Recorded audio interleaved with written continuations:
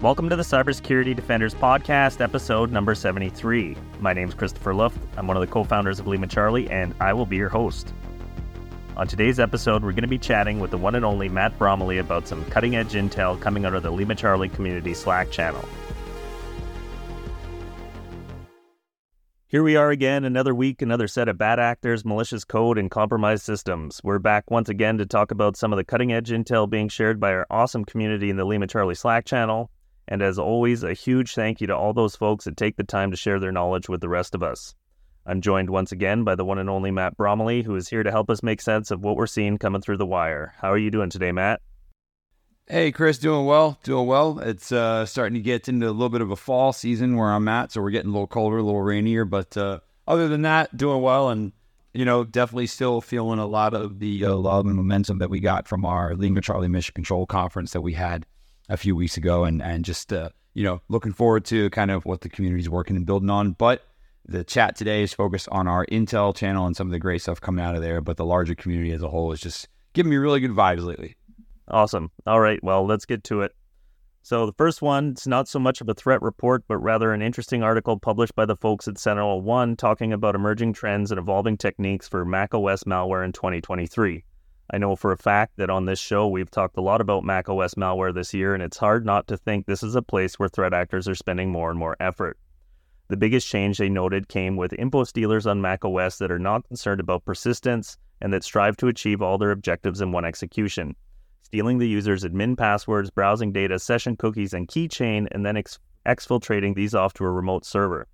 Once the attackers have this info, they can gain access to cloud or SaaS accounts that the user has credentials and cookies for. The article also points out the rise in offensive security tools in the macOS environment, specifically citing projects like Geekon that wrap Cobalt Strike capabilities in Go-based payloads. These have been seen embedded in fake versions of enterprise-level apps like SecureLink and beacon out to command and control infrastructure in China. The example given in the article used job resumes as the initial infection vector. Finally, the article also outlines some living off the land techniques they are observing being used by threat actors, and given it's the Apple ecosystem, they're calling them living off the orchard techniques. There's a link through to another article that lists the most common living off the orchard commands you might see. Would probably be an easy spot to get inspiration for making some detections if this is something that keeps you up at night. What say you, Matt Bromley? Any surprises here? No, I think this is a really good summary of some of the kind of latest things that we've seen coming about from a malware, from a threat actor perspective and things like that. I do think one of the things that I appreciated the most out of this was, the fact that they focused on how I love that living off the orchard type of thing. I think that was an awesome reference right there. But, I think tapping into how threat actors are utilizing the macOS ecosystem, some of the different things that they've been using and whatnot, they do mention in the article that Apple continued to work on kind of its own internal detection and protection mechanisms and things like that, but threat actors keep finding a way around it. And, if you had told me, 5, 7, 10 years ago that Mac was going to end up being kind of, would get its own article where it was getting a focus of malware and things like that, I would have said, nah, no way. But now we're actually seeing it, which I think just goes to, or I should say continues to show just how prominent of an operating system and how prominent of a system it is within organizations these days. So, I think the fact that they were able to focus on Mac-specific malware and Mac-specific techniques was great. Other than that, it's like, spear phishing, watch out for spear phishing, watch out for kind of the public offensive security tools and things like that, the Geekon, if you will, and that is the Cobalt Strike capability wrapped in Go payloads, I think is an interesting one that kind of highlights where threat actors are going from a Mac abuse perspective. But again, I find it to be, a useful insight, and for anyone who's in the Mac detection engineering and stuff like that, this is a must read. Yeah. All right, so the next one up is from the researchers of Unit 42 of Palo Alto.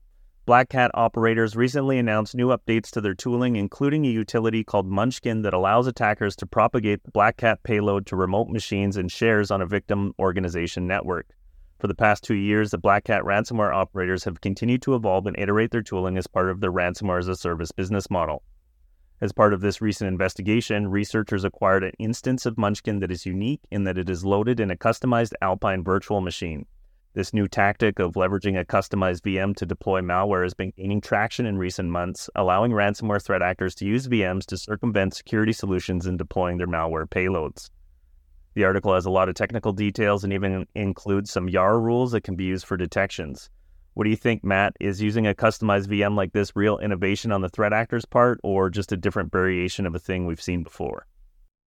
Yeah, a lot of times for me, this feels like, a different variation, right? A way to get around a technique, a detection mechanism, a security control, or something along those lines, right? I always look at these as, a kind of an advancement, if you will. I think, launching a custom VM to deploy malware is just another way to get around like EDR-based detection and stuff like that. Because look, how many endpoint detection products and other things like that are going to watch for deployment of a VM and then auto-deploy themselves on there? Absolutely not. So it's a way to definitely work around, I think, some of the detection, mechanisms that are typically in place and whatnot.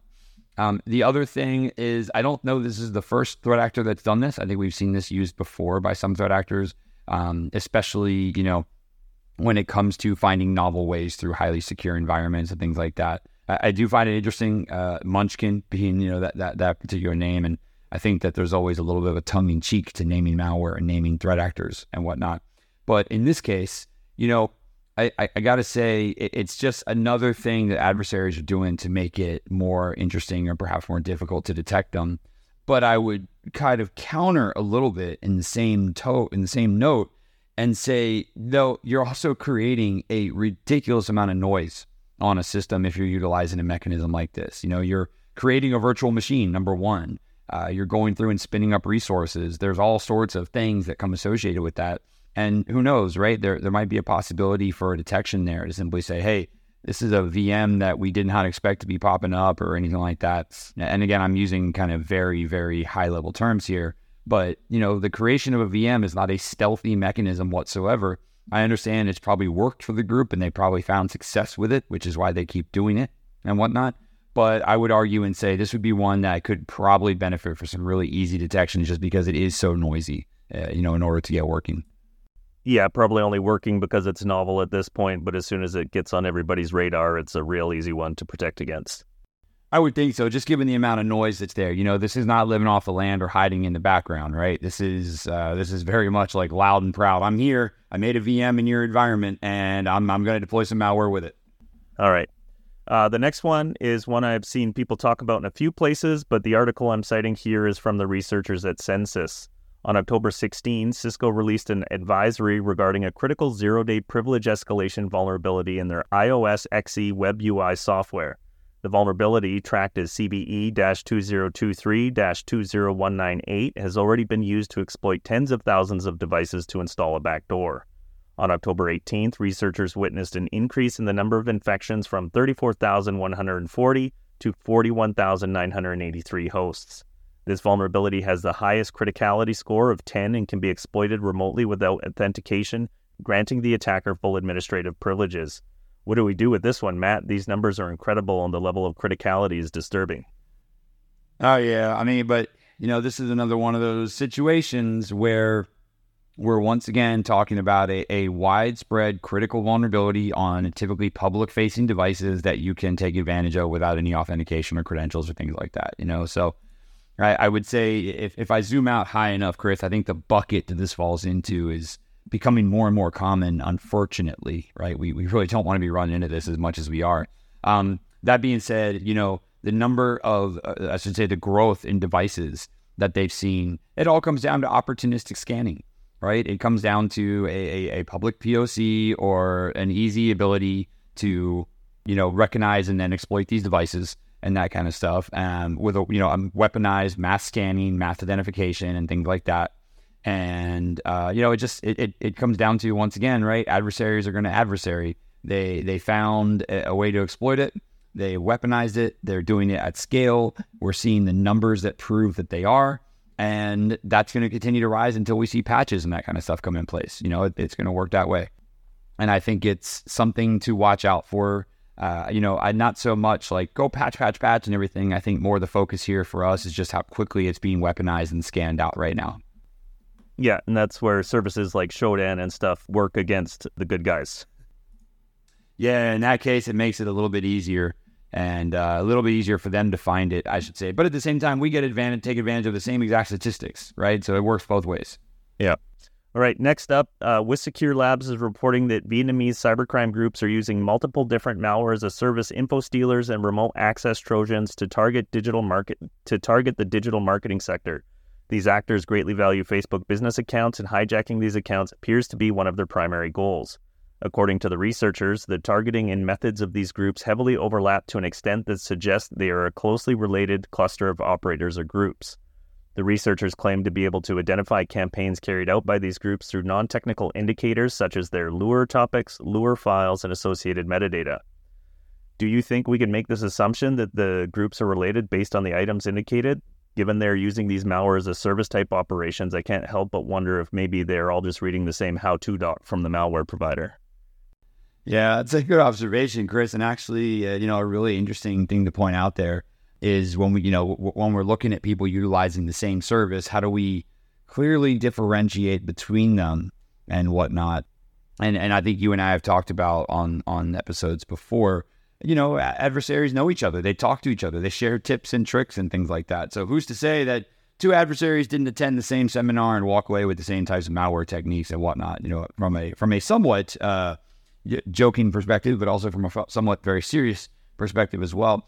In this case, I think we got to be careful with just how much we're relying on overlaps when it comes to the use of malware as a service and different, as a service things.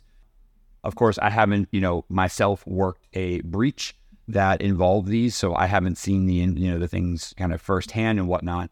But when I read through the article and look at some of the technical details and everything like that, I think that the way that they're picking up on the similarities here, especially kind of the entry vectors that are being used, the URL shorteners, and some of the other things that are, commonly used, or I should say maybe well known, but are not utilized in the same string or the same stream of events, that's most likely where they're getting a lot of their attribution from, is just exactly, just how they are utilizing it and the steps that they're taking, right? And Chris, I think in that aspect, if the example I've used before with folks is let's say you and I both go to the grocery store and we've got a shopping list with 10 items on it, right? And for whatever reason, I start from 1 to 10 and you go 10 to 1, and we kind of work our way around the store, and we both end up in the same place, but we went about it a different way, so our behavior felt a little different. But if we both go to the grocery store and we both go after items 5, 6, 3, 4, 8, 9, 1, 10, 2, right? That sequence is a little too kind of pre-programmed to be able to say, oh yeah, that was just at random for the both of them and stuff like that. So I think, when you see a sequence of events take place and you see a lot of overlap in that way, I think, it could be a crossover of them using the same services, but it could also be kind of we're taking the same approach to this. Right. Maybe a Discord group they're all exchanging notes on or something. Yeah, who knows? Maybe, or that, or sitting at the bar one night and someone else is complaining and saying, I can't get in, my entry vectors aren't working. And someone's like, oh, go try this thing. And next thing you know, right, PDF salary products.pdf is a common threat actor technique. Who knows? All right. Well, I really didn't like this one. The FBI in Phoenix is warning the public of a new scam dubbed the Phantom Hacker. Scammers are impersonating technology, banking, and government officials in a complex ruse to convince typically older victims that foreign hackers have infiltrated their financial accounts. The scammers then instruct the victim to immediately move their money to an alleged U.S. government account to, quote-unquote, protect their assets. In reality, there was never any foreign hacker, surprise, and the money is now fully controlled by the scammers. Some victims are losing their entire life savings. Reading through the steps on this one, I'm kind of baffled that people fall for this, but understand that fear drives a lot of the victims' actions. And given the targets are older people, there's generally less tech savviness. If anything, I think this one is a reminder to educate those folks around us that could potentially fall victim to something like this. Matt, have you got any general advice for our listeners out there to share with their parents or grandparents? I would think not transferring your money into a different account would be a great start. Yeah, so funny thing you mentioned this, Chris. I got one of these last night. I got one of these last night, and I'm not even making this timeline up. If anyone who's listening to this wants to see proof, let me know. I'll send you the screenshots. But I got one of these last night, And I'm not going to lie, there was a brief moment. It may have been 2 seconds. It may have been 3 seconds. But there was a brief moment where I said to myself, uh-oh. And not because I knew I was getting scammed, but because I was like, oh, no, right? And I got a text message. I got a text message that said, hey, financial institution has reported suspicious activity. Please log in and change your information if this was not you, right? Now, they didn't give me a link or anything. They said, go log in and change your information if this was not you. And the text was almost 1-for-1 of what you get from a legitimate service, right? Now, where this becomes tricky is if you read the emails or the fine print, sometimes it's a big notification, but depending on where you see it, a lot of these companies will be like, hey, look, bank of whatever will never call you and ask you for your information. And what they're trying to do is let you know that, hey, if the bank reaches out to you and asks for this information, okay, it's not us. And they're trying to kind of set that stage up there and say, hey, we warned you about this, right? But where it gets the other trickier is like I can turn on text-based notifications for some of my financial accounts. So I paused and I was like, uh-oh. So sure enough, and this is the crazy part, I went to, just in case someone was monitoring, right? I went to a clean virtual machine that I had ready in a machine somewhere. Don't ask me about that side of paranoia, but I did. I logged in to one of my accounts and I saw that no transfer activity had taken place. All right. So at this point, I was like, all right, I'm someone who has a lot of experience with these types of things in catching these actors and stuff like that too. And even I went as far as to like, let me go check my account to see if something actually happened, right? And this is where I think you can actually introduce a fail-safe for some folks who typically fall victim to this. If someone calls you and says, hey, your financial accounts have been hacked and you're losing your life savings, go log in and check that. I'm not going to wait for someone to call me and tell me, right, quote unquote, someone to call me, right, a fake person or whatever, a scammer. I'm going to go look myself. And then sure enough, not 5 minutes later, I got another text message from the exact same number. And it said, the activity on your account has been paused due to malicious IP address activity. We will be calling you to verify this. Please use case ID, blah, blah, blah, blah, blah, in the text message. And at that point, I was like, there it is, right? There's that there's that second step, which says, hey, someone's going to be calling you to ask you about this kind of thing. So if I had to give anyone any advice on this one, it's like, first off, your banks usually don't reach out for this kind of stuff. However, I will say I've been traveling on vacation before and used a card overseas or something. I get a phone call from the bank that says, hey, are you actually in whatever country? And I'm like, do I give you legitimate information or what? Because I don't know, right? You told me you'd never call me. So that part's tough. So what I'm trying to say is, even if you read the fine print, sometimes in situations, banks will even break their own rules and say like, well, this could be fraud, so we're going to call because that's the fastest way to get there. What I usually say is, if I am a elderly person or someone who might fall victim to this kind of stuff, someone tells me my account's been hacked, I'm going to go double check. Number one, just go log in, right? Just go log in and double check. Number two, if any of that information is ever, followed up with, please go install this thing so I can fix it, stop. I do not care what it is they're trying to install, what the sob story they tell you is. There is never, and this one I'm not going to obviously guarantee, but I'll stand behind, there is never a situation I've ever observed where a bank will call you, tell you that you're losing your money, and then tell you to install some software so they can help you fix it. The money is on their side. There is no software on your side that can prevent this from happening, right? So one thing that I found worked for me in the past, because I used to do a lot of business email compromise cases, I know I've mentioned that before on this podcast, is I would just go to work with folks and be like, hey, forget the technology side of things. Let's just understand the basic flow of money and understand if what someone's telling you is legitimate or not, right? Someone calls you and says, hey, you're losing all your money. You need to log in to the bank with my software in order to save it. That's not how the flow of money works. It's not how banks work. And I found that if you just kind of work through that with someone, it gives them that mental ability to just pause for a second and say, hold on a second. I know this isn't how the flow of money works. Something's not right here. And the moment your gut comes in and says something's not right here, hang up, you're done. Call your computer savvy nephew or grandson or whatever, tell them what's up, and they'll give you the best advice. Yeah, that's great advice. And you can always call the bank directly too and use That the too. number on the back of your card or something. Absolutely. And then when you're done and going through all that and you've effectively shut the adversaries down, go on YouTube and watch the videos of people scamming the scammers and enjoy it. All right. The last one for today is from Google's Threat Analysis Group, or TAG, which has recently observed multiple government-backed hacking groups exploiting the known vulnerability CVE-2023-38831 in WinRAR, which I'm sure most of our listeners know is a popular shareware file archiving tool for Windows. Cybercrime groups began exploiting the vulnerability in early 2023 when the bug was still unknown to defenders. A patch has since been made available, but many users are still vulnerable. TAG has observed government-backed actors from a number of countries exploiting the WinRAR vulnerability as part of their operations. A patched version of the software was released on August 2023. If you are using WinRAR and have not updated since then, you should probably go do so. What do we do with this one, Matt? This feels like one of those ones that'll be around for a long time.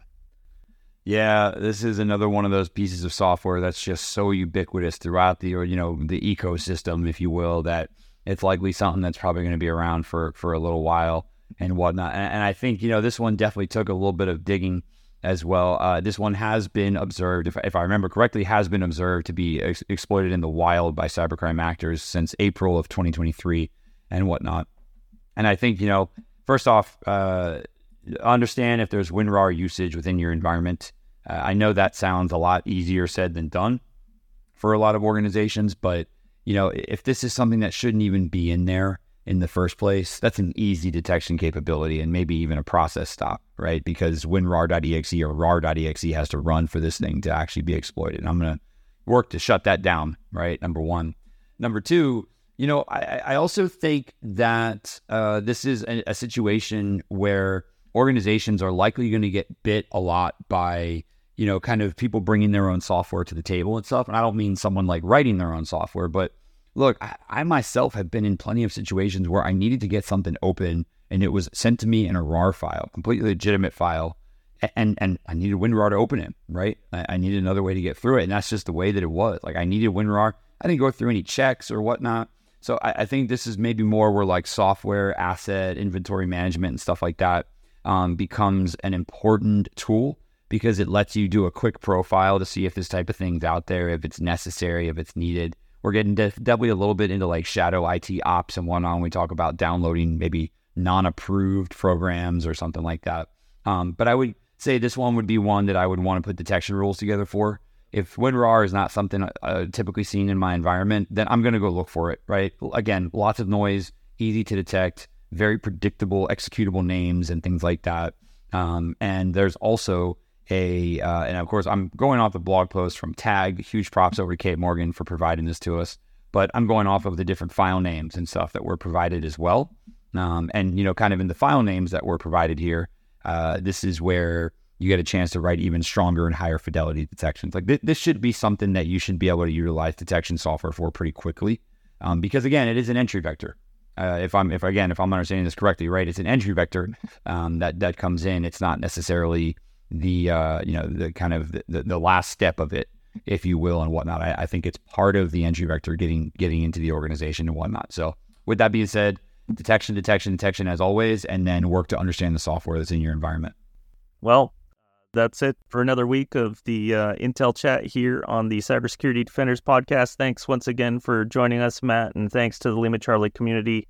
As always, love it. Thanks for being here. And again, Chris, I'll echo that sentiment. Huge nod to our Intel Chat, and we'll catch you again next time.